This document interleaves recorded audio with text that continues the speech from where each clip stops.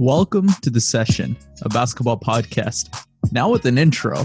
I'm your co-host, Omar, and I'm joined by... Ben, and we are joined by Harmit Singh. Let's get ready. Hello. We definitely have a special guest, don't we, Omar?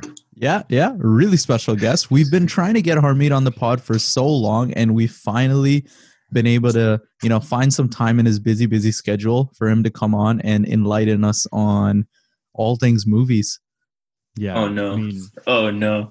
We might piss you off, Harmit, but that's just our dynamic. That's exactly why we are friends. So let's give a little bit more of an introduction to our friend Harmit here. I've known Harmit since high school. Both of us have. I remember him being in my fitness class in grade 11. He definitely wasn't fit. I wasn't either, but that's how we kind of bonded. We struggled a lot during the running part. Okay, but yeah, we both had asthma attacks. Well, every single run. I have asthma, but I don't know what your excuse is.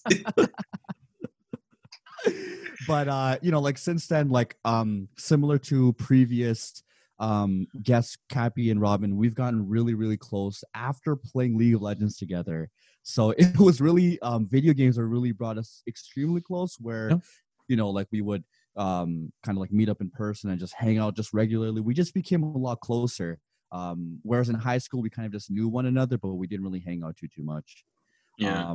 But now, since then, Harmit has taken on so many different projects and so many different things. I'll let him talk more about it, but he's definitely the movie specialist in the WhatsApp group. He keeps recommending movies, and we never listen to any of his recommendations, and that's what keeps us going. And that's why we invited him here onto the pod, so all of our listeners could firsthand understand just how bad some of his takes are when it comes to movies, and they too could then ignore them. So really, we just brought you on to shit on you, Harmit. That's all it is. Oh, I see how it is. I see. Okay, well, you know what? Just know that every single movie you guys have seen in theaters with me was a great movie.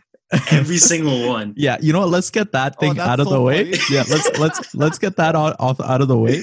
Harmit has never watched a movie he didn't like, so that's where his recommendations start from. He'll watch a movie and then 7 days later be tweeting about it, saying, "Man, I'm still smiling thinking about X movie." Dude, because okay, take in how name one movie that you guys were just like, "Oh my god, my mind is numb" after we watched it together. What's that one movie?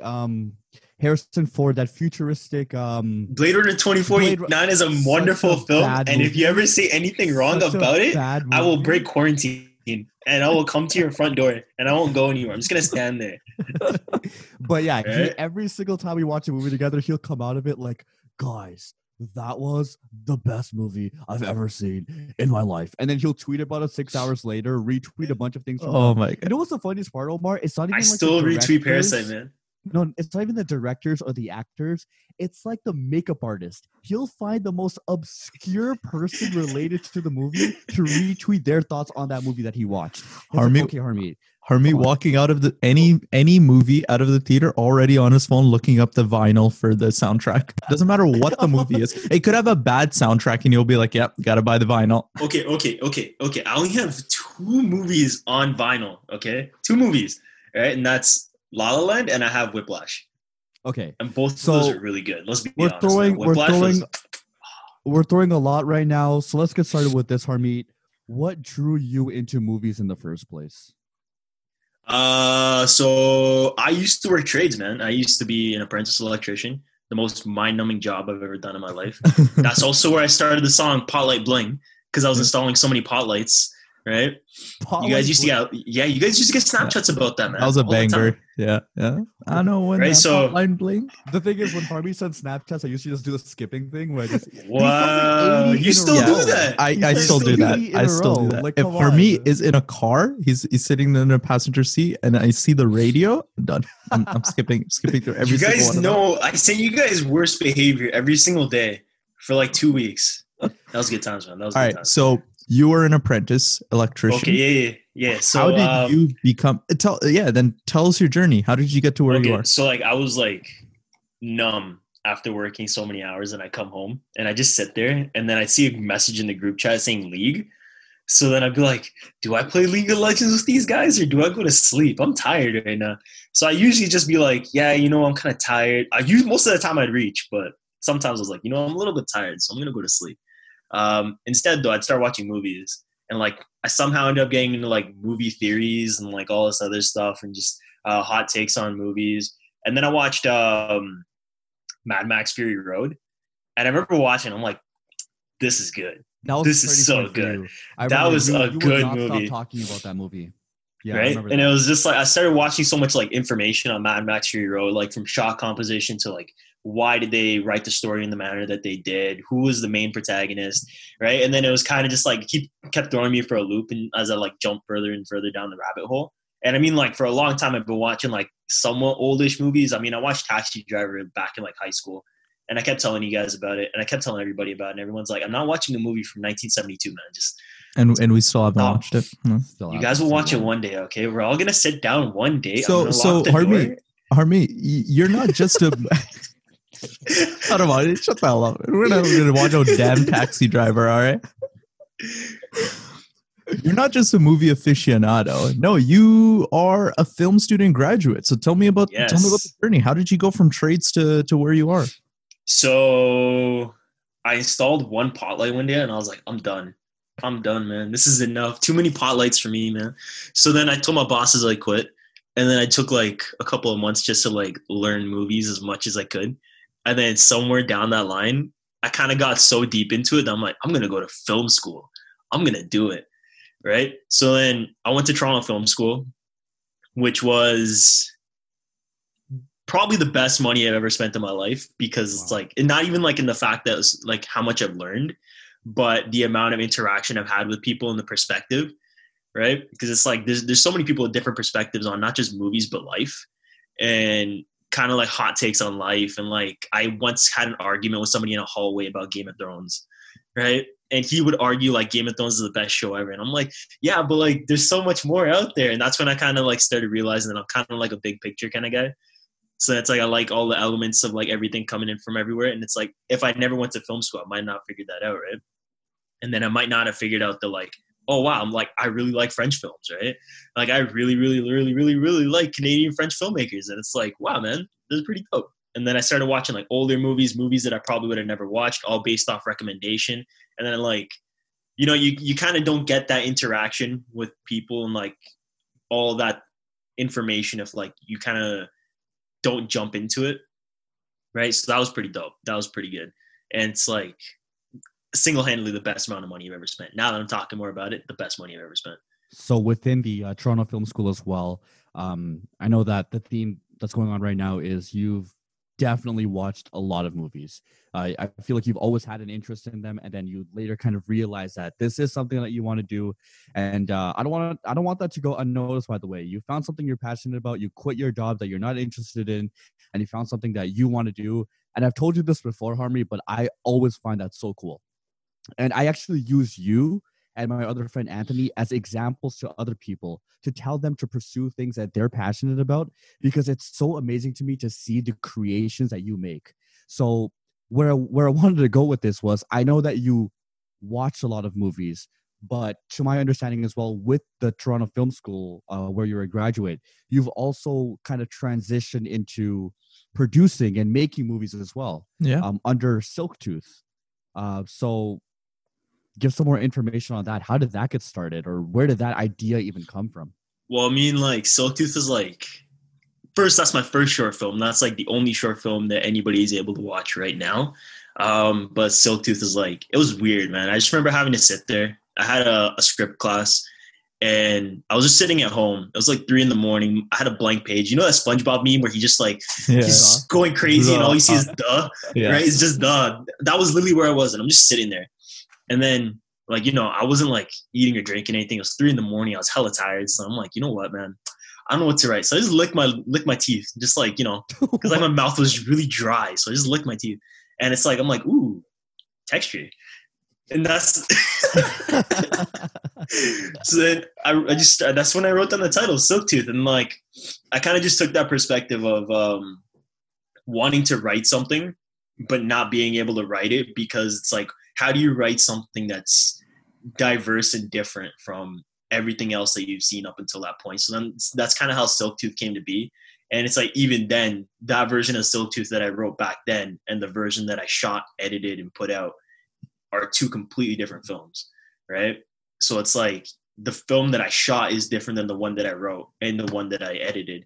And then inverse, like, just it took 8 months, and in 8 months I took an idea and just transformed it into something else. That was pretty dope. That was a really cool thing, you know? It's like when you first learn how to tie your shoelaces and you're just kind of sitting there like, wow, this is dope, dude. Oh my God. I never knew how to do this before.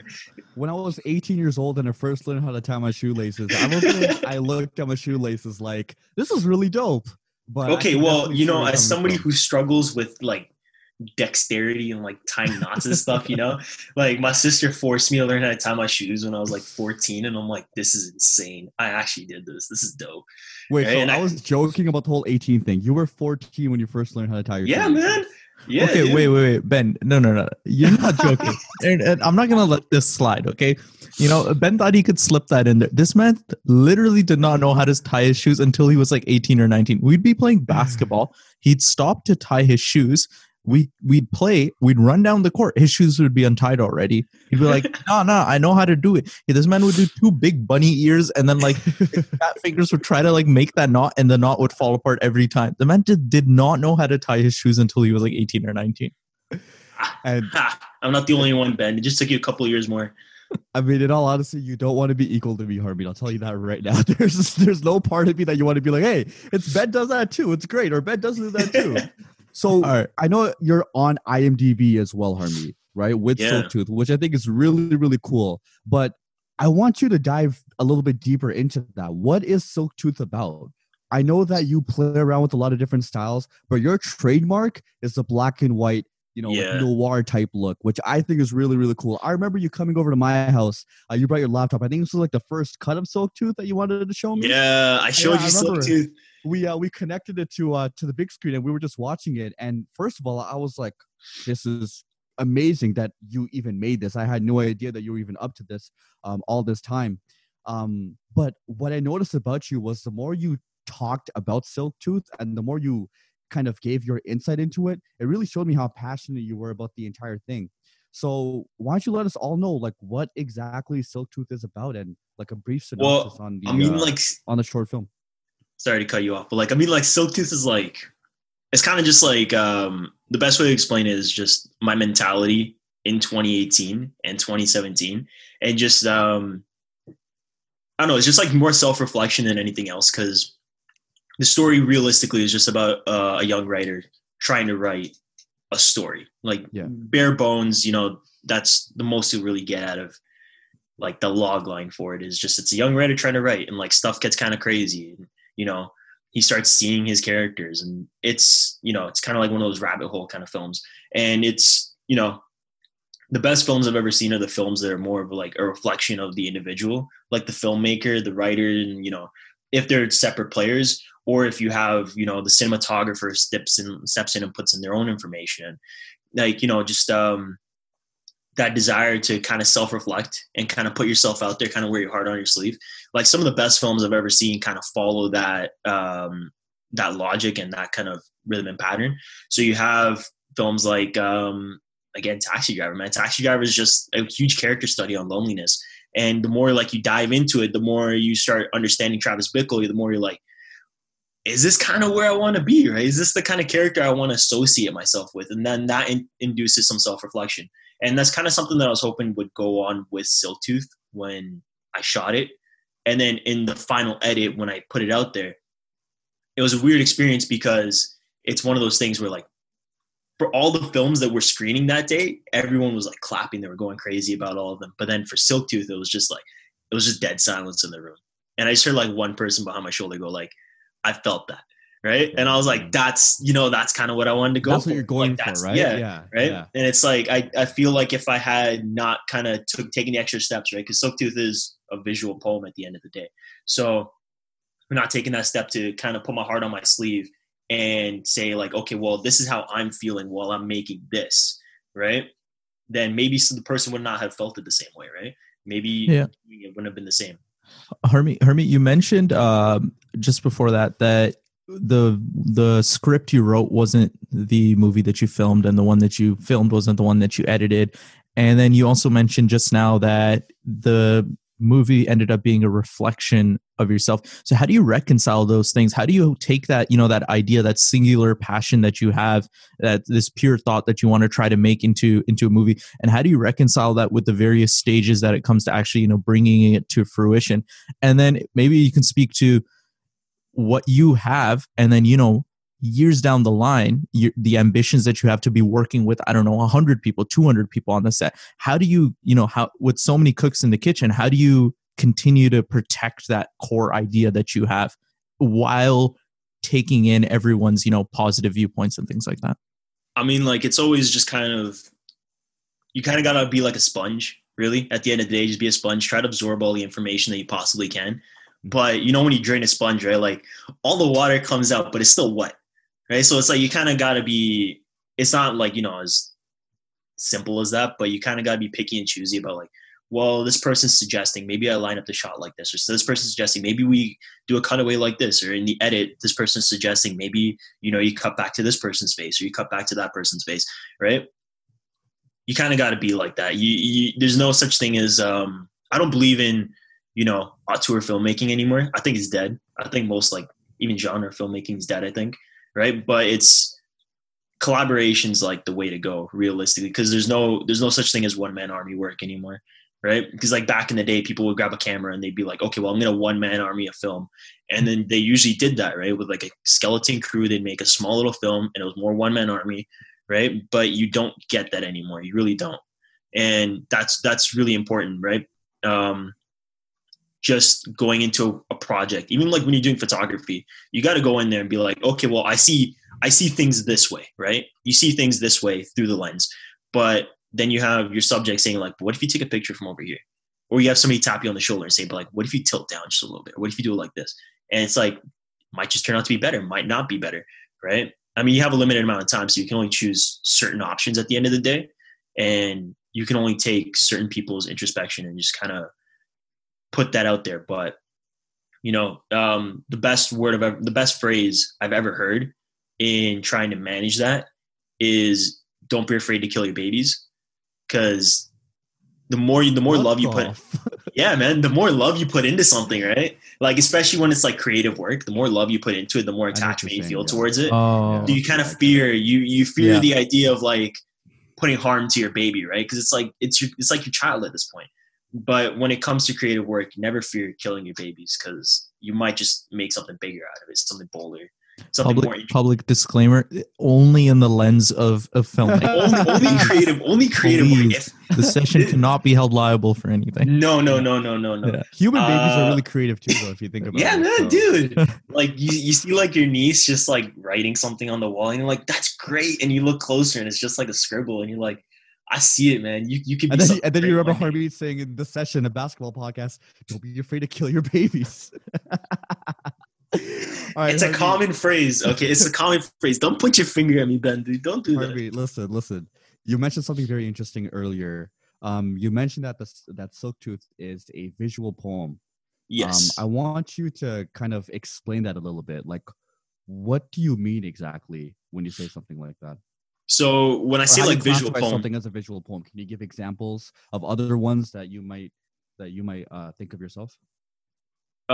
There's one that I saw that kind of blew me away. I mean, I saw this like way after I finished Silk Tooth, but one of my friends sent me this. Sorry, no, my friend sent me a different one. This I saw on Vimeo. Okay, so this is called Dear Enemy. And I sent you guys this, but you guys didn't watch it. I know you guys didn't watch it. I remember I sent it to you guys like I sent you guys this like four weeks in a row. I sent it to you guys every Monday, actually. I remember this. But Dear Enemy is this like that's a visual poem. And what I think classifies a visual poem, at least from my take on it, is that you have your poem playing and it's audible. It's you can hear it, but your image is associated in some way, shape, or form to the poem, but they convey deeper meaning, right?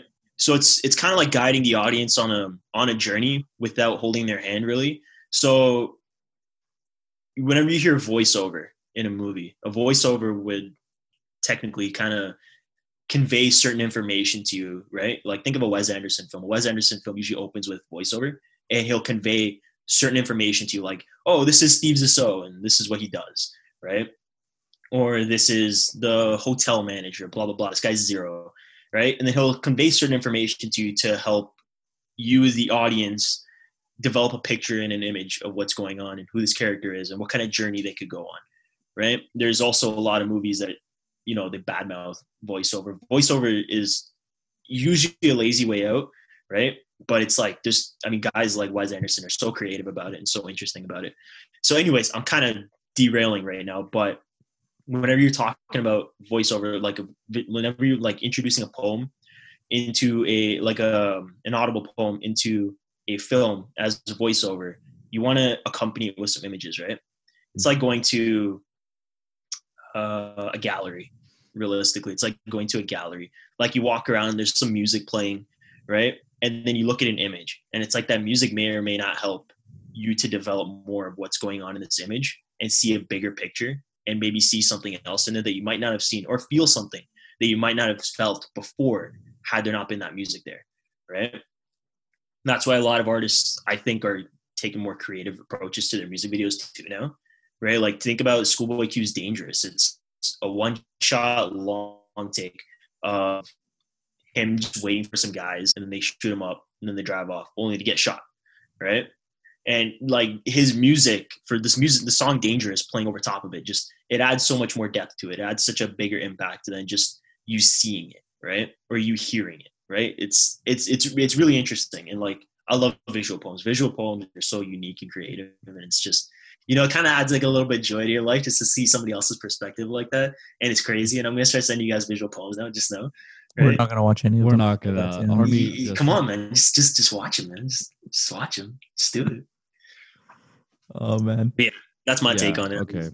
So Harmit, I see on your back wall there, I see Damn, and I can't quite see there. Oh, okay, there we go. Crash Talk, Untitled Unmastered. Untitled Unmastered. There we go. So you can definitely see there's a big Kendrick influence in your life. So how has music, particularly I guess Kendrick Lamar, really like impacted the work that you do, and I guess the goals and ambitions that you have going forward when it comes to your work and your movies? I was just going to bring up To Pimp a Butterfly. Like, as we were talking about poems, like To Pimp a Butterfly definitely had a huge impact in the way that you're talking about it. I know that it's not a film necessarily, but even some of the music videos. I know myself that Harmit's personal, one of, if not his favorite music video of all time is definitely All Right by Kendrick Lamar. So it had to have an impact on you. Right? Like, definitely like those type of artists or those hip hop in general. It must have had some form of impact on you. Yeah, because it's like, the cool thing about hip hop is that hip hop has a very obvious story most of the time. There's very usually sometimes it can be linear, sometimes it can't be linear, right? Sometimes it branches out the same way To Pimp a Butterfly does, or A Good Kid, Mad City, right? And it's like there's so much. Hip hop's one of those things where it's like when you listen to it, it's so just satisfying just hearing somebody else's perspective on or their hot take on this or that or this or that, right? But it's also one of those things where it can be so much fun to listen to hip hop. Let's be honest, man. When you listen to DaBaby's Bop, right? It's like you get so excited, right? You feel so excited. You feel like you feel so much fun and energy from it, right? But it's like, this is a hot take, but I think most genres of music don't have that. Most genres of music don't have like that level of energy that hip hop has, and hip hop's got like such a fluctuating level of energy. But going back to Kendrick's dope in that whole he creates an environment, and he creates these personas and personalities, and just the overall textural work, and him linking back to music from the 70s and the 80s, and it's kind of got that Kanye West vibe to it, where Kanye just keeps sampling this and sampling that and sampling this until he eventually has to give Otis Redding a credit, right? Because he's done it so much, right? But it's so interesting, right? And then on top of that, Kendrick is one of those artists that he wears his heart on his sleeve, right? And it's like the more you listen to it, the more you go, wow, that's interesting. Wow, I felt that. Wow, that's great. All Right became an anthem, right? And it's one of those movies, or not movies, sorry. The music video is like a movie. Let's be honest. That music video is just amazing, right? That's the only reason I know of Colin Tilley, right? Who's the director of the music video. He does a bunch of Post Malone stuff. He's doing a bunch of stuff for Latino rap artists and whatnot. But That music video is great. That music video is also one of the reasons I'm a big fan of Black and White now.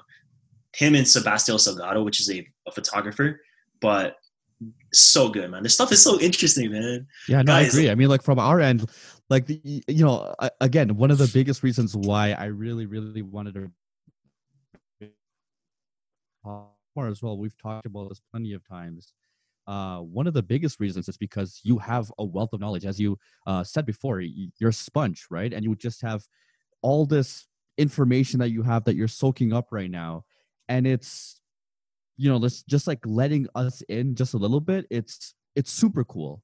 I remember a funny story about Harmit, actually, just because we are on the topic of music right now and vinyl records and shopping, all of that. It was me, Harmit, and Zubair. We went to Kensington Market. We wanted to go for basically what we used to do when I was working in Toronto was just randomly, Harmit would be doing some of his shoots or whatever. He had school then, and he would just message in the chat like, "Yo, Zubair, Ben, like let's go chill in Toronto. Let's go get Top Gun steaks and burgers, and let's go record shopping." I have a vinyl record myself. I have it right here with Illmatic here, and Harmit's really into that too. So, anyways, we get our food, and we want to get some records. So we go to, was it Cops? Where was it, Harmit? We went to Cops. We went to Sonic Boom, and we went to Sonic Boom. Was it Black Market? Yeah, Black Market. But we went to Sonic Boom for this particular one. So we go to Sonic Boom, and we go downstairs. There's a bunch of records, right? And then in the front, we see, in its beautiful gold shininess, Watch the Throne, Kanye West and Jay-Z. Now, keep in mind, Harmit likes Kanye West and Jay-Z, and he even likes the album, but he definitely doesn't love it to the extent that I'm about to get to right now. So we see Watch the Throne, and Harmit's just like, "Yo, guys, like Watch the Throne is here." I think Zubair was the one to point it out first. And Harmit's like, "Oh, that's crazy." He looks to the back, looks at the price tag. It's like $500. It was like this limited edition. It looked really, really cool. I exaggerated. It still looks really cool. It does look really cool, but it was expensive. It was around like 200 or something, wasn't it, Harmit? Yeah, it was like 170, man. 170. 170, and regularly records are about $30. Anyways, Harmit cracks under pressure.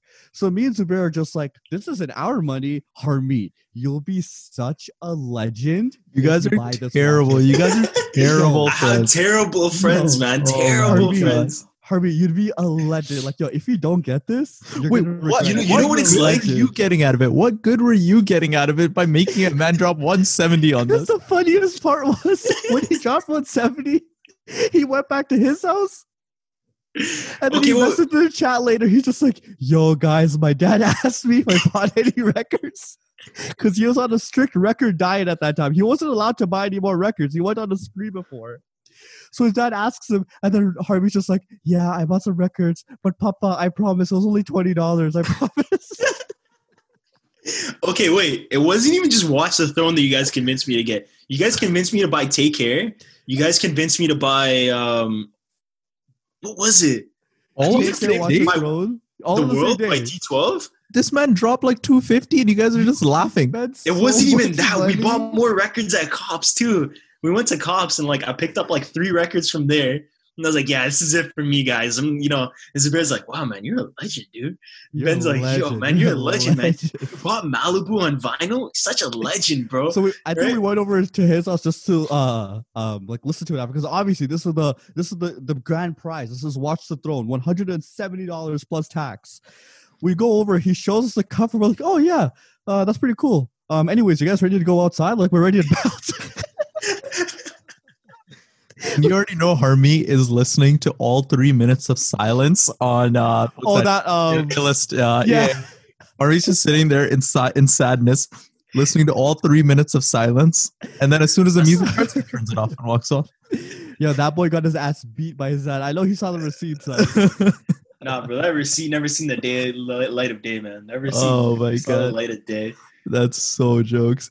So you know what? Let's get into music a bit. So we talked a bit about Kendrick. One thing that I really like about Kendrick, and I what do you call it? Good Kid, Mad City had this pretty explicitly, and then To Pimp a Butterfly a little less. I love how the album always has like a unifying thread where it feels like it's a complete piece of work, and you need to listen, front to back. It's not just a compilation of sometimes artists would just be like, hey, over the course of like the last 2.5 years when I was on tour, I wrote some songs, I recorded them, and here's what it is, right? It's more so this in its entirety is a product that I'm putting out there. This is a story, a message, or whatever. And I really like that about Kendrick. So I guess I wanted your takes on if there are other artists that you feel can like create that cohesive body of work and that single story, put that out there in hip hop specifically, I guess. Well, I mean, for starters, obviously Lupe Fiasco, man. Come on, Tattoo on Youth. Tattoo on Youth was like that. That was great. Drogas Wave was pretty dope. Yeah. Drogas Wave was really good too. Yeah. Right. Like, I mean, some of the tracks I didn't really feel, but like a lot of the tracks are pretty dope. Right off the bat, I did not give Tetsuo and Youth its full credit when it came out. That was a re-listen album. That was a re-listen for me. Where I went back, like when it came out, I'm like, yo, Mural's pretty dope. Like, yeah, and then like did not give it its proper credit, and then I regret it so much because The Cool is one of my favorite albums of all time. So I owe Lupe that much that I will listen. I need to now listen to everything he puts out ever. Dude, Kick Push is the first song that I ever knew all the lyrics to. I remember listening to Kick Push every single day, multiple times a day. Harmit was really into rock before. He was into like... I used to listen to Billy Talent. I used to listen to a lot of Linkin Park, right? Yeah. And it's like I never gave like psychedelic 70s rock a chance, but like, yo, man, I used to listen to a lot of Linkin Park. Linkin Park. I was edgy punk rock, man. I was edgy punk rock, Harmit. Definitely Lupe Fiasco is one of those artists. But in my opinion, like, man, Kid Cudi, like you may have your opinions on his albums, especially albums like Speeding Bullet to Heaven, where it just got absolutely, like shit on by a bunch of music reviewers. But you have to give it its due in the sense of it's a complete body of work to Kid Cudi. Even like Passion, Pain, and Demon Slain. That was one of my favorite albums by Kid Cudi. There was a lot of music in there. It was about 20 tracks. But I was surprised with the features by Andre 3000. It just worked so well together. And I remember that being my winter album. I think it was around 20, I want to say 16. I think it's 16. But that was an incredible album. And Kid Cudi definitely gives you a complete body of work.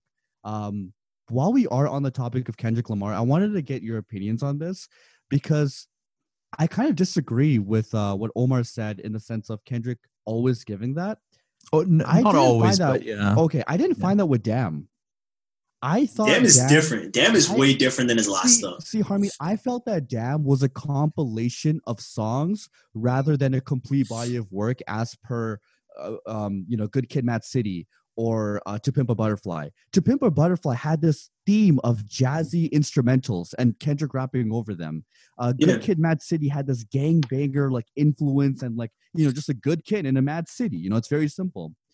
I found Damn was just like, okay, yeah, it starts in the, you can reverse it and there's like a kind of like a theme going on there.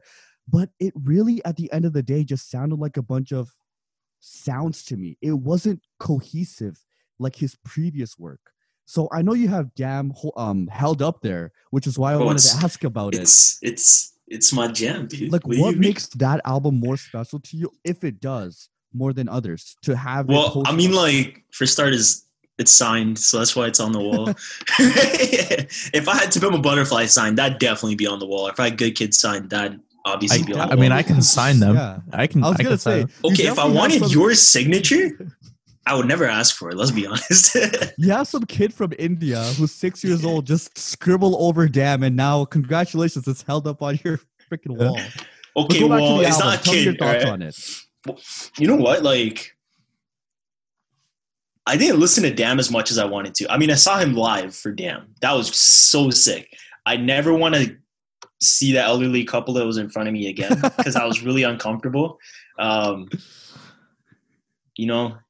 They're like what 60, happened? Man. What elderly couple, man? What they're damn, like they were getting down to like Kendrick Lamar. Like, what happened? Yeah, dude, they were like a 60-year-old couple in front of me and my cousin, and they're just grinding on each other. Damn, man. Love came on. Okay, yeah, love came on, and they just felt it, and loyalty, and I'm like, loyalty. Right, but like Damn live was sick, right? But then what really set like the stadium off when he performed the songs. He didn't perform anything from To Pimp a Butterfly. But he performed tracks off Good Kid, Mad City. That was sick. That like everybody went crazy, which is like you can kind of like see why, because Good Kid, Mad City had that like gangbanger hip hop, like hard hip hop trap vibe almost, right? And then I see where you're coming from with Damn, and that's because I think it's because Good Kid and To Pimp a Butterfly had a little bit more to them, right? A Good Kid had the skits after almost every single song. There was a skit, right? Just like a little ad libs, just a little bit of extra information to kind of get in the world of what's going on in this music. And then To Pimp a Butterfly had that massive poem, massive letter to surprise Tupac right at the end, right? And that was spoiler. I didn't wave a spoiler flag, man. You guys got to wave a spoiler flag now, right? Just like like put an Amber Alert sound or something, just so people know. But To Pimp a Butterfly had that, and that was just that was kind of mind blowing. Just the way the skits performed in Good Kid, that was mind blowing. It adds so much to it. I listen to Money Trees all the time, right? And it's like one of my favorite skits is literally the end of Money Trees, which is the dad asking, "Where are my damn dominoes?" Right? Like that's my damn dominoes. Yeah, dude. Like that's such a good skit, man. Like there's so much. Like it's because the whole song is just chill and like fun, and like it gets you amped up too. And then you just hear like right at the end the dad going, "Where are my damn dominoes?" And you're like, "This is so dope. This is great." But then like Damn didn't have that, right? Damn didn't have any of those skits. Like the only skit that I could remember from Damn was right at the beginning in Blood, where he samples the that newscaster who was just like bad mouthing him the whole time. That was the only sample that the only skit that I remember. But it's didn't Damn also have the one about the old lady saying like, "Oh, I've lost something," and it's like, "What have you lost?" You have lost your soul. And then they also, maybe I'm getting it confused. Something about the realest drug of them all, love, or maybe I'm thinking of another track or another album. So I think you might just be thinking about the song "Love," man. Maybe. Yeah, you probably just think about which love, I'll never forgive Kendrick Lamar for, by the way. Yeah. Is so bad. Why, dude? Zachary, come on, man. I started listening to Zachary because of that. You can't even say his name properly. It's such a bad dude. song. Okay, there's an I at the end. Is it Zachary? Zachary? There you go. Nobody knows, and he should not have put that in the album. It's such a bad song. I mean, but you know what? Loyalty with Rihanna was pretty dope. DNA, probably one of the biggest bangers. The thing about that album for me was, there are a lot of artists in the current hip hop landscape, and I want to get your thoughts on that in just a bit. But a lot of hip hop artists right now, you have artists like Lil Baby or Young Thug or Gunna. They might have tracks where you'll be playing them a lot for a month or two, but then its life is so short. It's a very short-lived peak, and you don't really go back to it. To Pimp a Butterfly, man, I get the same feeling with you as I do with something like Dance with the Devil by Immortal Technique, because it's such an eerie and it really taps into your emotions. A song like that is just Kendrick at his most vulnerable, and it goes so well with where the album is headed towards. And it's like a complete, when you're listening to something like All Right, I think that's a song right after that, if I'm not mistaken. I think right after You, It's All Right. So the kind of like the switch turning on and off between those two tracks, it's incredible. The transition is great.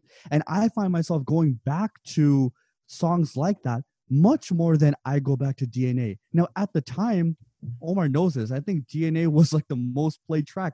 Yeah, this is hype. This is crazy. But how long was it crazy and hype for? Maybe a month or two? So that was my main gripe with the album. It didn't have that lasting effect as it does with an artist like Kendrick Lamar. We just hold him to such high standard, right? It's kind of like, Eminem's encore after the Eminem show and Marshall Mathers album. There's a bunch of, like differences in quality that I found with Damn versus his previous work. So that's why I gave it more time. I listened to it again. I just didn't get it. Didn't get it. So why don't we transition into then what's next for Kendrick, right? Like, what do you see, Harmit, on the horizon for Kendrick? What is it? A specific sound, a specific message, or what do you think Kendrick needs to do to recapture, I guess, some of that lost spark or something? Well, I mean, like, if we're still thinking about Damn, like, Damn was just, we were in that, like, I think, like, when Damn came out, it was kind of like that golden era kind of thing, where it's like, there seemed to be nothing wrong. Nothing that I could think of that was just, like, terrifyingly wrong with the world at that point, right? Well, when To Pimp a Butterfly came out, there was so much black on black violence. There was so much police versus black violence. Like, you know, not to go too deep into all of that, right? Like, there was just a lot of that happening. And it was all over the news. And it kind of came out at, like, such a great point, right? Whereas Good Kid, Mad City kind of came out like the decline of gangster rap, right? Because gangster rap declined heavily in the early 2010s, right? So, you know, like, it's kind of hard to see where he's going to go. Like, when you tell me, like, you know, what's some artist X going to make, right? It's just like, I can kind of, like, put my finger on it, right? Lupe is obviously going to make another conceptual album, right? There's no doubt about it. Like, Kendrick kind of, you know, he's kind of like, you can't really put a fingerprint on it, right? Like, you can't really put your thumb on it and be like, okay, well, I know what this is. I know what that is, right? It's hard. It's kind of hard to lock him down. Influenced by the current landscape. I think yeah, like, heavily, right? Like, it's hard to, like, put it into words to, like, really describe where he's gonna go, right? Like, the whole world's on, like, getting to lockdown right now, so it's, you know, like, it's hard to see what he's gonna come out with. He's probably just gonna come out with, like, quarantine rap jams, right? And then we're all just gonna be, like, bumping quarantine rap jams with, like, Kendrick on Instagram Live. You know that's actually really interesting. So I keep seeing this, like, screenshot of this tweet come up that basically said how the plague, the bubonic plague, in like whenever it happened, it influenced art, and how you can see a change in, like, paintings and statues and things like that as a result of that. And it's, like, interesting to see the effect that this quarantine is going to have on all mediums of art. I mean, like, you could say that this podcast is a type of art. It's a creative expression that, you know, Ben and I do every week. And you can very clearly see the effect that it's had, the topics that we talk about, the method in which this is filmed. And it's going to be interesting to, it's going to be a lagging indicator, but we're going to see, you know, 6 months from now, 1 year from now, 2 years from now, the type of music that people are putting out, the type of artworks that are being commissioned and things like that. Like, it's going to be interesting to see how what we're dealing with as a society right now gets reflected in the art that we're going to be exposed to. There's definitely art, and, you know, even bigger than that, it's very black and white, where there's life before COVID and life after COVID. And I think that's going to show, you're right, in all forms of artistic expression, whether it's a podcast, whether it's movies, whether it's music. We're just going to have to live with something like this now, right? And the ramifications of all that's been going on with it. So that's definitely an interesting thought for sure. I don't know, man. I feel like there's going to be a lot of isolationism, like a lot of, like, fear of isolationism kind of art coming around. Like, if you're looking at, like, movies, obviously you're going to see, like, the usual big blockbusters to kind of get you out of the house, right? But there's going to be a lot of, like, smaller films coming out that are more fearful and kind of more emotional, because, like, this is definitely a time where everyone's, like, getting more in tune with their emotions, considering the fact that, like, they don't have as many distractions. I mean, you have Netflix. It's easy to get distracted by Netflix. Yeah, that's a very interesting thought, man. Yeah, I mean, isolationism, you just mentioned that. If you ever, as a filmmaker or something like that, a filmmaker as an example, if you ever wanted a unifying theme that could speak to the largest audience possible, what bigger thing than that right now, right? Here you have every single person, like, other than, like, you know, the people that absolutely have to, like, feeling so isolated, you know, at their home, not doing anything. And this is the theme. This is something that's going to scar people and stick with them for their entire lives. Like, for our entire lives, we'll be thinking about this period, this time. So that it's like, that's a chord that can always be struck. And we're going to see that continuously getting struck, whether it's through music or it's through movies or TV shows or something like that, because you'll always be able to appeal to such a large group of people with that. Isolationism, I'm still thinking about that, because especially artists, with music, they're going to be so focused on and so in tune with their feelings. You're right, Harmit. When you go outside, there are so many distractions, right? Whether you're touring, a tour is definitely a form of distraction. It's a huge distraction. You're not able to focus on music then because you're touring, or you're going to parties, or you're going to release parties, whatever the case may be. But now we're going to find so many different artists, which I didn't even really think about. They're definitely going to feel what happened with this entire pandemic, and seeing their form of expression or their creative outlet throughout all of this is gonna be something new. It's gonna be something that we haven't really heard or experienced yet, because obviously we haven't really experienced a pandemic at this level. So I'm really interested now. I'm really curious as to what we're talking about. Kid Cudi, he's like the definition of somebody who's really in tune with their feelings, and if they don't want distractions, if they can focus on something like that, that'll really change things up. On that topic, I think he does have a song with Dot to Kid, or Dot to Genius. I forgot what his name is. A huge Kid Cudi fan, but Leader of the Delinquents. I think that's going to be our first taste as to what we should kind of expect from post or COVID era, music. I think that's going to be a genre in itself, honestly. Yeah, it might be. We might start seeing like a lot more music, kind of similar to like the alternative version that is Billie Eilish, right? I think we're going to start seeing a lot of that, especially because that's what was popular and getting more popular as we kind of got into 2020, right? So I think like, Billie Eilish is going to blow up further because more and more people are going to be in that world of like, really, really in tune with their emotions and like who's your real friends and all that other kind of stuff, right? Yeah. But, it's interesting. I'm really excited to see where like all this stuff goes. Definitely excited to see like all the movies that come out because this is gonna be so good, dude. This is gonna be great. Is there any like upcoming releases that you know of or that you're really excited for? Dune. I'm just waiting for Dune. That's literally the only movie I care about right now that I'm like batshit crazy just to watch. Denis Villeneuve, the guy that made Blade Runner 2049. He did Prisoners. He did Sicario. He did Incendie. He did Enemy. Right, like he's just been on a high roll for like the past. Arrival, Oscar-nominated film, right? So like he's just been on like a high streak for the past decade, and this is his first big movie, and he's got probably one of the most expensive casts together outside of the MCU.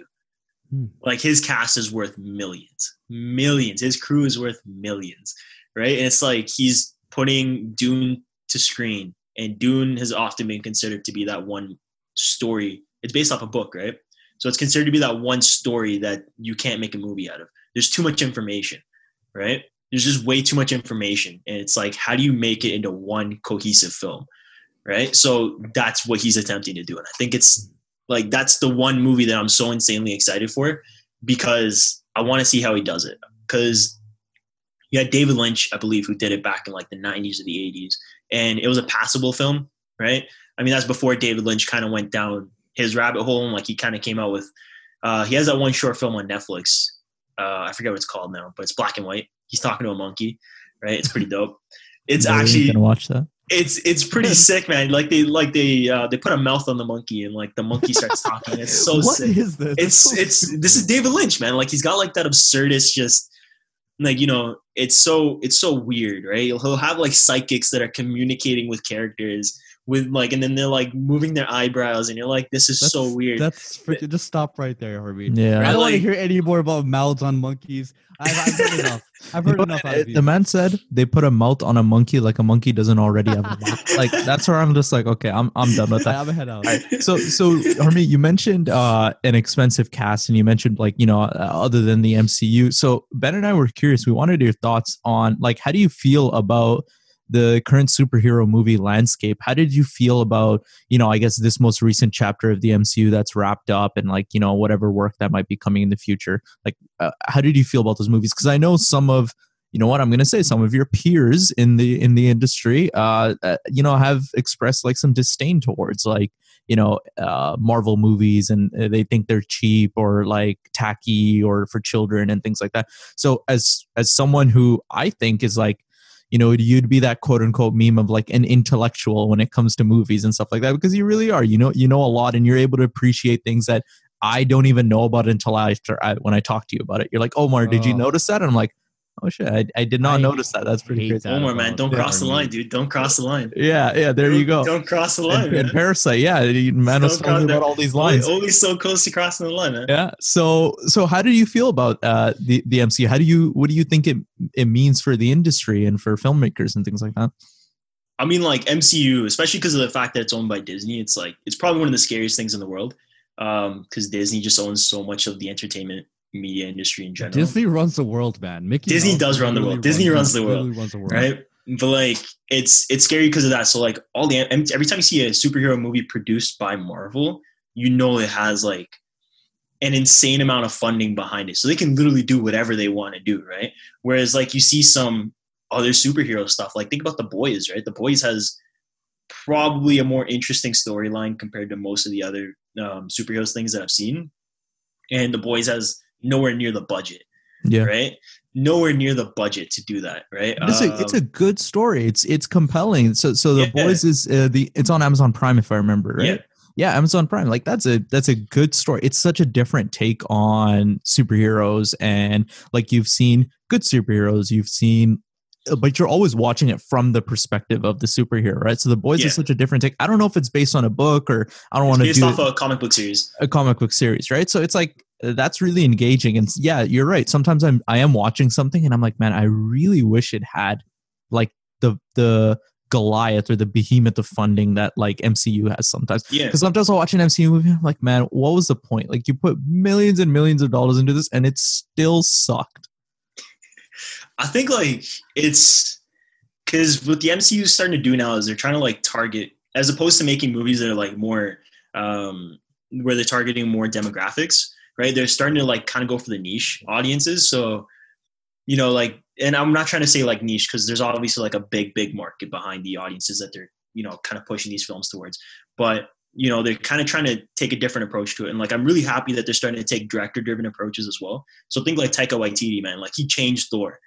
He made Thor into such an interestingly fun character to watch, right? And that's all thanks to Taika's humor, right? And like what he was able to bring to the table. You have the Russo brothers who have taken like every single thing from all the Marvel movies and then put that into, you know, Infinity War and Endgame, and kind of just like they added so much to it that you're just like, wow, this is fantastic, right? Like I never expected there to be like this many different approaches to making Marvel movies, right? But I don't know, like my consistency is a big thing with the MCU because they have so much stuff going on, and then just like the loss of consistency. I lost my train of thought. All good. Dude, sorry, Ben just dropped out, but he's back now. Ben disappeared, man. Ben disappeared. Yeah. I think he's back now. He's just joining audio. So that's good though. That's good. Like, so you can still enjoy. Let me ask you like this. Can you still enjoy bad movies or bad shows? Because personally, sometimes I'm just in the mood to watch something bad, and like that in itself. And I don't mean to, you know, like talk bad about like clearly the effort that was put in by the people behind that. But sometimes I'm not in the mood to have my brain blown by something, and I just want to watch like, you know, cheap, mindless action, something comedy. Stupid. Yeah, something stupid. Or I want to watch a movie where I'm just like kind of laughing at how bad this movie is, how many plot holes there are, and like that's reassuring. Like, are you talking more like The Expendables stupid because it's just brainless action? Less that. Okay, The Expendables is fun, man. That's fun. Less brainless action. Yeah, less brainless action. Room. I haven't watched The Room, but it's like, I don't know. I'm trying to think of a movie where it's like I recently watched it and I'm just like, have you seen Black Dynamite? David loves that movie. Think I have. Dude, I love Black Dynamite. Like if I ever want to watch something where I can kind of like turn my brain off, you just watch something that's so just funny, I watch Black Dynamite. Yeah. But that's a very good question though, Omar. Especially for someone like Harmit, because you watch so many movies. Can you turn your brain off at this point, or are you just a critic wherever you go with every single movie that you watch? You know what? Like that was the hardest thing to do, is kind of like shutting your brain off. Because at some point when you like you're trying to overanalyze everything to kind of break it apart and then piece it back together again, and trying to like absorb all the information so that you can say, okay, well, I like this, so I want to take this piece of information and like, you know, put that into my work. I want to take this. I want to try and like replicate this shot. I want to try to do this, and I want to try to do that. Right? Oh wait, they did this. Like Spike Lee's Double Dolly. I still want to do that. That's probably like one of my favorite shots ever. Right? But at some point, like wanting to turn your brain off is like the hardest thing ever, and it's like you lose the ability to appreciate. Right? Yeah, and it's not just in movies and filmmaking. So Ben, let me like flip it to you. Like think of something that you've like, you know, you've started to develop an expertise in, something you have a lot of experience in. And sometimes for me, it's often basketball. I don't want to be that guy where people are talking about basketball and I'm there. I'm like, well, actually, you're wrong because and here's why. And like, so what I've tried to do is like, it's really hard sometimes to bite your tongue in some of these conversations where, you know, people are discussing something and it's like very clearly not what I think. But at the same time, I'm like, man, who am I to jump in here and start like explaining something like that? So just trying to appreciate the conversation. Yeah, exactly. And not be that guy in that. So like, have you found yourself in like similar situations, and for what? Oh, absolutely. And I mean, like you hit it with basketball. You mentioned something that was really funny, and it's so true. With the whole Michael Jordan and LeBron debate, no one party convinces the other party. Yeah. You're never going to convince a LeBron fan that Michael Jordan, and you're never going to convince a Michael Jordan fan that LeBron James is the GOAT. So it kind of goes into that theme where it's just a conversation. The beauty of basketball debates is you don't need to know absolutely everything. And I know this sounds really bad for a debate, but it's just the fun of engaging in what you see. Like, I remember when I saw this play, LeBron could never do something like that. Or when I saw this from Michael Jordan, LeBron, you know, like vice versa, whatever the case. And something similar is definitely, you know, like with fitness. Absolutely. There are a lot of people that might talk about like bro science stuff where it's just like, oh, like, you know, it's really, you know, like you want to keep your fats really low because fats ultimately translate to actual fat. That's not the case. But if you're engaged in talking about macronutrients, all the power to you. Hopefully you do your research and you get to learn more about it. Now, I think there's a fine difference between just having conversation and also correcting people. Mm-hmm. Like, I think there still is that element where you don't want to be hearing somebody saying just something completely blasphemous about Stephen A. and just letting it pass, because there is a certain extent to it, right? It's a very large gray area with topics like that.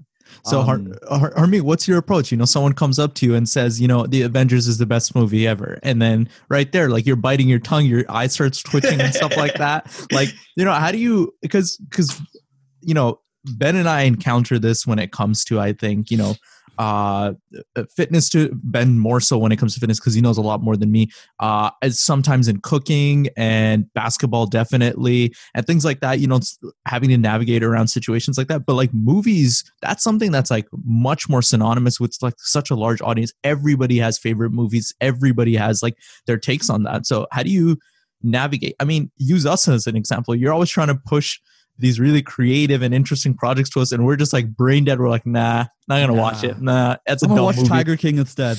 Yeah, Roma, dumb movie. Black and white, I don't want to watch anything in black and white. So talk to us. How do you like navigate knowing what you know, but still, you know, fitting into the group, allowing conversations to happen, things like that? For starters, Roma, right? The most emotionally compelling movie I've ever seen in my life, right? And Zubair's wrong. Our friend Zubair, right? Wrong for watching with his family. Don't watch that movie with their family, right? Just stop just putting that out there, disclaimer, right? If you want to watch a great movie, watch Roma, you know, Academy Award-winning film. Let me tell you how to do debates, Harmit. I've never watched Roma, but it's the worst movie I've ever not watched, okay? Roma's how can you, okay, dude, that's like saying like, Ben. I do all my basketball debates, baby. Ben. Yeah, I mean, Harmit, in the old head pod. In that case, in the old head pod, Ali said, like right before the podcast started recording, it's like, I don't know anything, but I'm here to talk shit. And that's how so much of, you know, 2020 conversation happens. I don't know anything about this, but I have a strong opinion. It's the South Asian in us. Yeah, man, it's like my dad just like forwarding me WhatsApp messages going like, the mob's controlling Corona. The mob's got their hands on the cure for COVID. They're not going to give it to... At 10:40 p.m., 5 helicopters will be sprayed. Close your windows. Get away from... Don't keep your phone close to you. Your phone gives you Corona. Solar ray. Harmit has been a huge... he's been retweeting a bunch of stuff about this 5G conspiracy. I don't know why. What? No, what? You're lying. No. I haven't retweeted a single thing about 5G towers. I look at like a bunch, like even celebrities. I look at like them just reposting all these, they're retweeting especially 5G towers. especially celebrities. And you just like, you have such a big audience. You got to be careful about like what you're retweeting. It's This is why I love dangerous, retweeting Elon Musk, man. Elon Musk is just, it's just a meme after a meme about like something that's just, it doesn't matter, but it's like, you know, it feels good to retweet Elon Musk because you know he's educated and you know he's not he's not going to say anything about all these dumb conspiracy theories, man. So you mentioned memes and just like retweeting memes. So I want a quick aside here. The NBA, you know, because I guess this is still a basketball podcast, even though we don't know what's going on with the season. Surprisingly. Hey, man, the GM, they fired the GM for the Bulls. The Bulls, thank God. Thank God. I have hope now. But so the NBA had a horse competition. And they Ben and I talked about this on the pod. You know, when Woj first announced it's like the NBA is in discussions to host a televised horse competition, and all the comments were just like the classic Stephen A. I'm sleep. Like nobody wanted this. They aired the competition on ESPN. I didn't watch it. Ben, did you watch it? I did not watch it. Harmit, did you watch it? I didn't even know this was happening. Okay. I didn't even know this was happening. So what was happening was they had a few players, ex-players, WNBA players, at like their various houses and stuff. And they were, you know, set up webcams on their courts and like everyone was going to do like their own competitions. I think it was like a bracket challenge or something like that. Anyways, I didn't watch it. None of us watched it, but apparently I heard it was terrible, not because I watched it, not because I read articles about it, not because I went to credible sources, but because of the memes that came on my timeline. Because of the memes showed how bad the connection was, how everybody was lagging. It was terrible. It was just a complete disaster. And the memes came to me before anything else. It was so quick. People are so quick with them on Twitter. And that's how I educated myself. So like memes are a new form of communication. It was so dead to me, this entire horse tourney. I knew that it existed because we talked about it in the podcast. I just did not know that it had already passed, or like that it was happening. Yeah. I had no idea it actually happened. So I actually have a conversation with my brother right here. We talked about it just this morning. That's how I knew that we had the horse tourney actually happened. So he messages me. He's just like, "Did you watch horse tourney?" And then right after that, he just says, "So ass." And then I'm just like, "No, I didn't actually. Like, what happened?" I'm like, "Was it that bad?" He's like, "Yes." He's like, "Bro, the video and the audio was some next VCD quality." I don't even know what VCD is, but I'm assuming it's really, really bad. Chauncey Billups apparently won. CP3 got beat by some random. Everything was just terrible about this horse tourney. It was so disorganized and the quality was bad. Nobody cared about it. I think the memes will definitely give me much more entertainment than the actual tourney itself. So I'm down to check out the memes after this podcast. So bringing it kind of back to movies, then memes I feel are they're so quick and they're so creative, like the meme economy that's going on now, that sometimes it makes it difficult because when Avengers comes out and I'm not watching it till the third or fourth day that it's out because that's, you know, when I could get tickets or when I was free, I'm so scared to go on Twitter and Instagram because I could get the whole movie spoiled for me through the memes. And that happens for a lot of things, you know, TV show like finales, sporting events less so because everyone wants to watch them live. But so much information is communicated so quickly through memes that it's like it's a difficult situation to navigate around when you're not in the know. I didn't know about like the gulag or whatever till Ben explained what that was. So I have all these Call of Duty and gulag memes coming on my timeline and I'm not in the loop. So I'm just like, what does this mean? What is happening? That's a COD meme? Yeah. I didn't know it was a COD meme. There you go.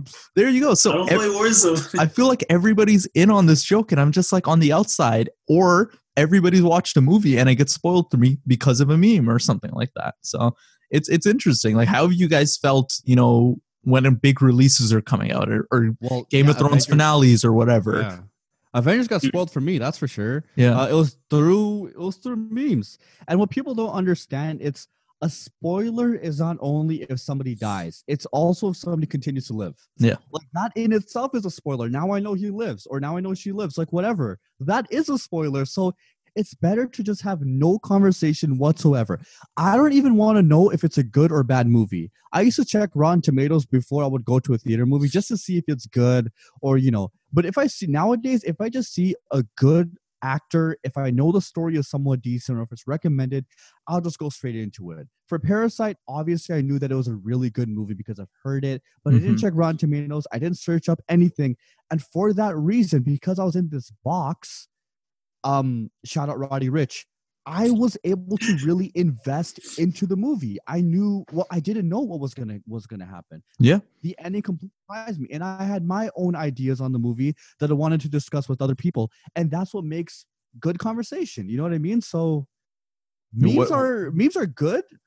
You know, they keep us entertained, especially during these trying times. But man, can they be bad for spoilers? You live by the meme, die by the meme. What about you? Well, that's how it is, man. You know what? Like, I was just thinking about when Ben was like, you go on Rotten Tomatoes and you just kind of you develop the expectation of what a movie's gonna be like before you even know what it's about or who's in it, just based off like a percentage, right? Yeah. And it's like, I don't know, man. I totally disagree with just like using that to justify if a movie's good or not. So I'm glad that I've never really been like a, IMDb rating or Rotten Tomatoes guy. I was a big trailer guy. That was my thing. If I was excited for something, I would watch trailers. I would watch trailer breakdown videos where they'd go frame by frame and like so much of that. And what I've stopped doing now is if I see something that I'm interested in, where I'm like, oh, new Christopher Nolan movie coming out, cool, I'm just gonna watch it. Like if there's a director that I'm interested in, if there's an actor that I support, that I'm like, oh, this guy's last 3 movies have been awesome, I'm gonna watch this too. I just hear about something, I don't watch anything else.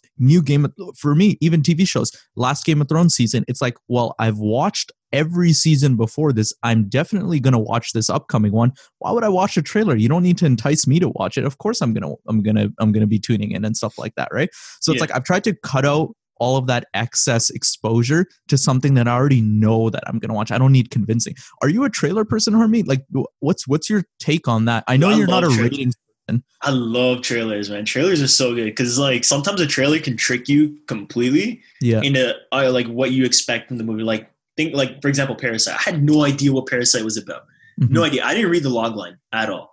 Right. So it's like, I don't know what the movie's about. I avoided like percentages and like all other stuff. And, but like I go on Twitter and people will be like Parasite, like eyes wide emoji and like all this other stuff.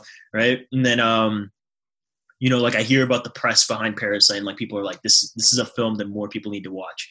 Right. But then I watch the trailer. I'm like, this feels like a comedy, man. Yeah. Right? And then you watch the movie. It started off like that. Definitely. You watch the movie and it's like, it's just constantly twisting and turning. And it's like, okay, well, this is a comedy. Oh, this is a drama. Oh, this is a thriller. Oh, it's a comedy. Oh, it's this. Yeah. Right. And it's like, kind of going back to how I said before, the genre is dead. Like that's what I mean, right? Like there's no such thing as like a pure genre film anymore. At least I think.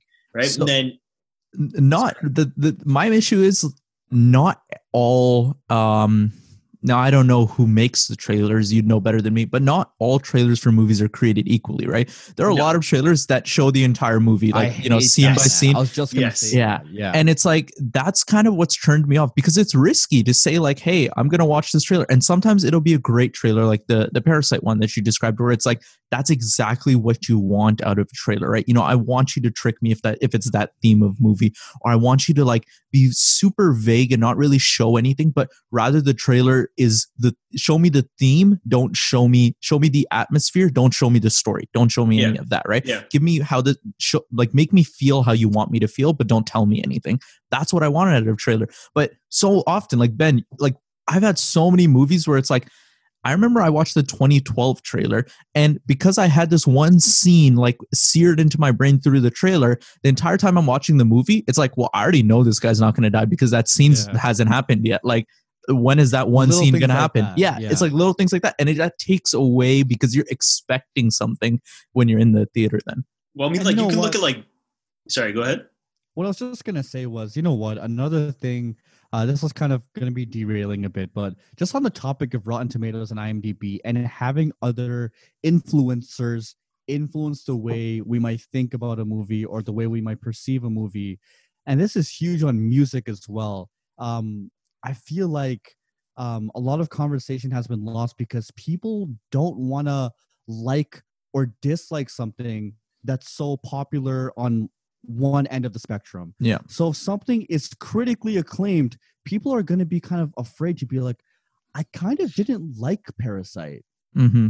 You know what I mean? And I think that's huge on music, and it's so sad because music, even listening to it, is a form of creative expression because you take from the music whatever you want from the music.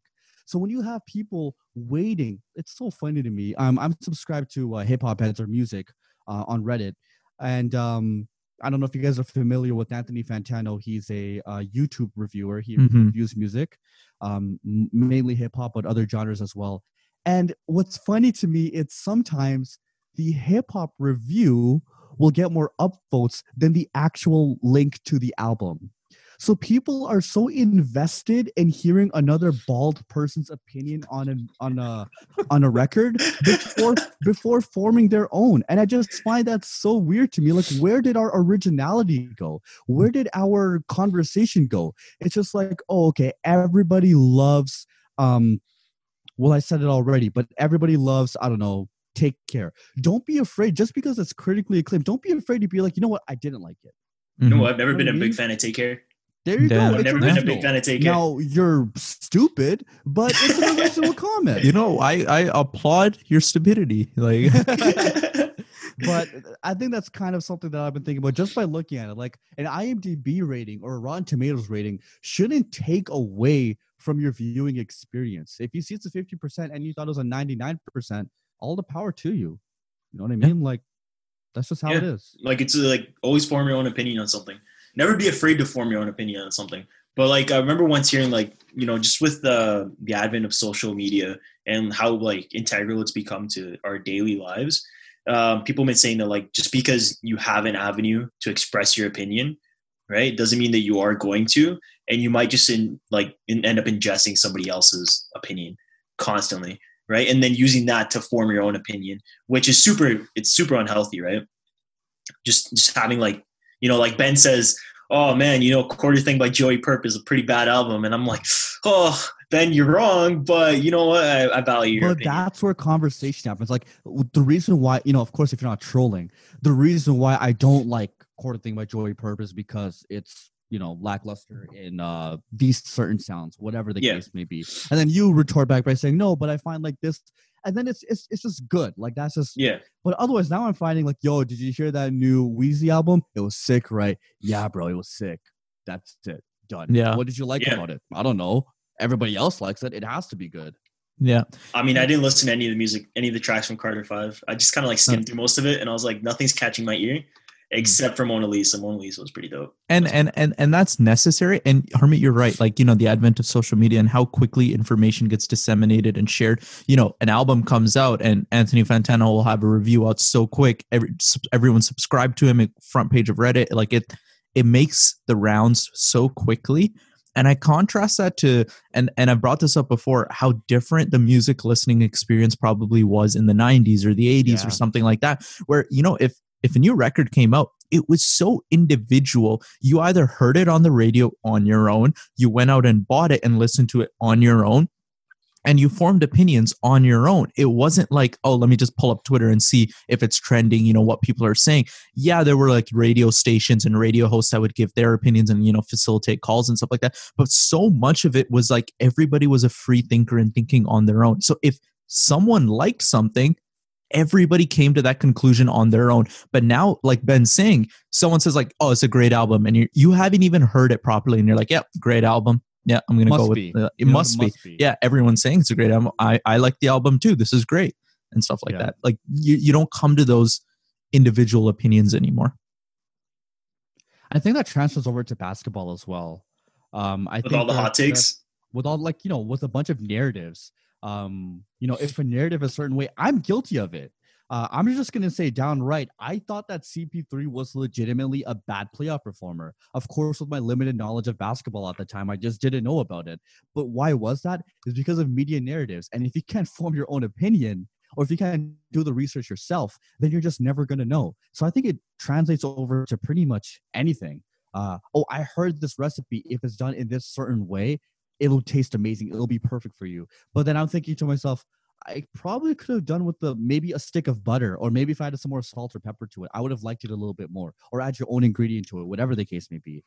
It's very, very important to be original. That's where good ideas stem, right? So, yeah, man, it's like how every mom has her own curry recipe. that's right. To be honest, that's pretty much how it is, man. That's true. Yeah. That's Facts.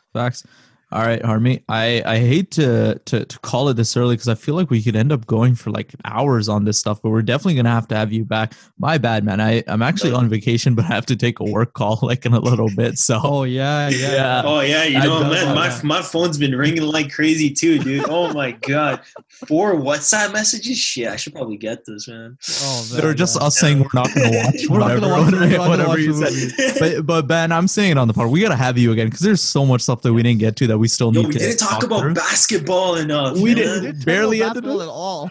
The session, a basketball podcast. Yeah, today we're gonna talk about movies. But you know, given the environment, you know, like there's only so much that we can end up actually talking about when it comes to. I can give you guys some hot takes. Don't worry, I have some very, very thorough opinions on basketball now. Cut it quick. Thank you for listening to.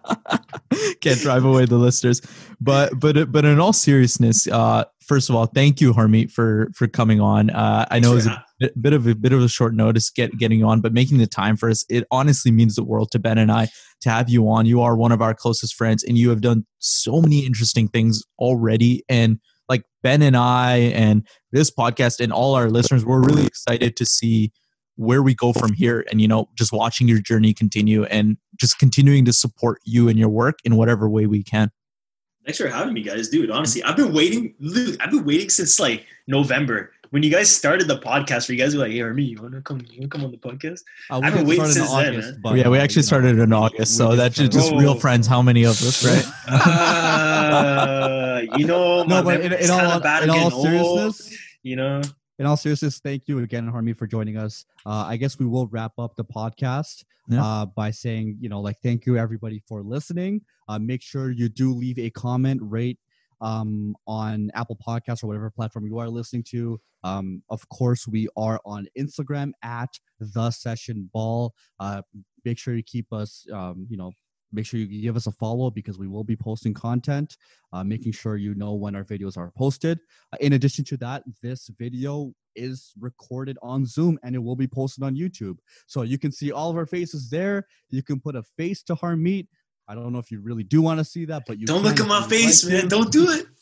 But from everybody here, thank you. We really do appreciate it. For sure. And just before we go, Harmit, let the listeners know, you know, how can we stay engaged with you? How can we connect with you? How can we support you going forward? You know, we want to plug something, go for it. I mean, you guys can follow my photography IG, you know. I post every Monday. I try to post every Monday, right? Which is HRMTSNGH. That's it, man. Yeah, and we'll tag it on our IG post as well, so to get everyone connected. So from everyone here at the session, cheers. Cheers. Bye.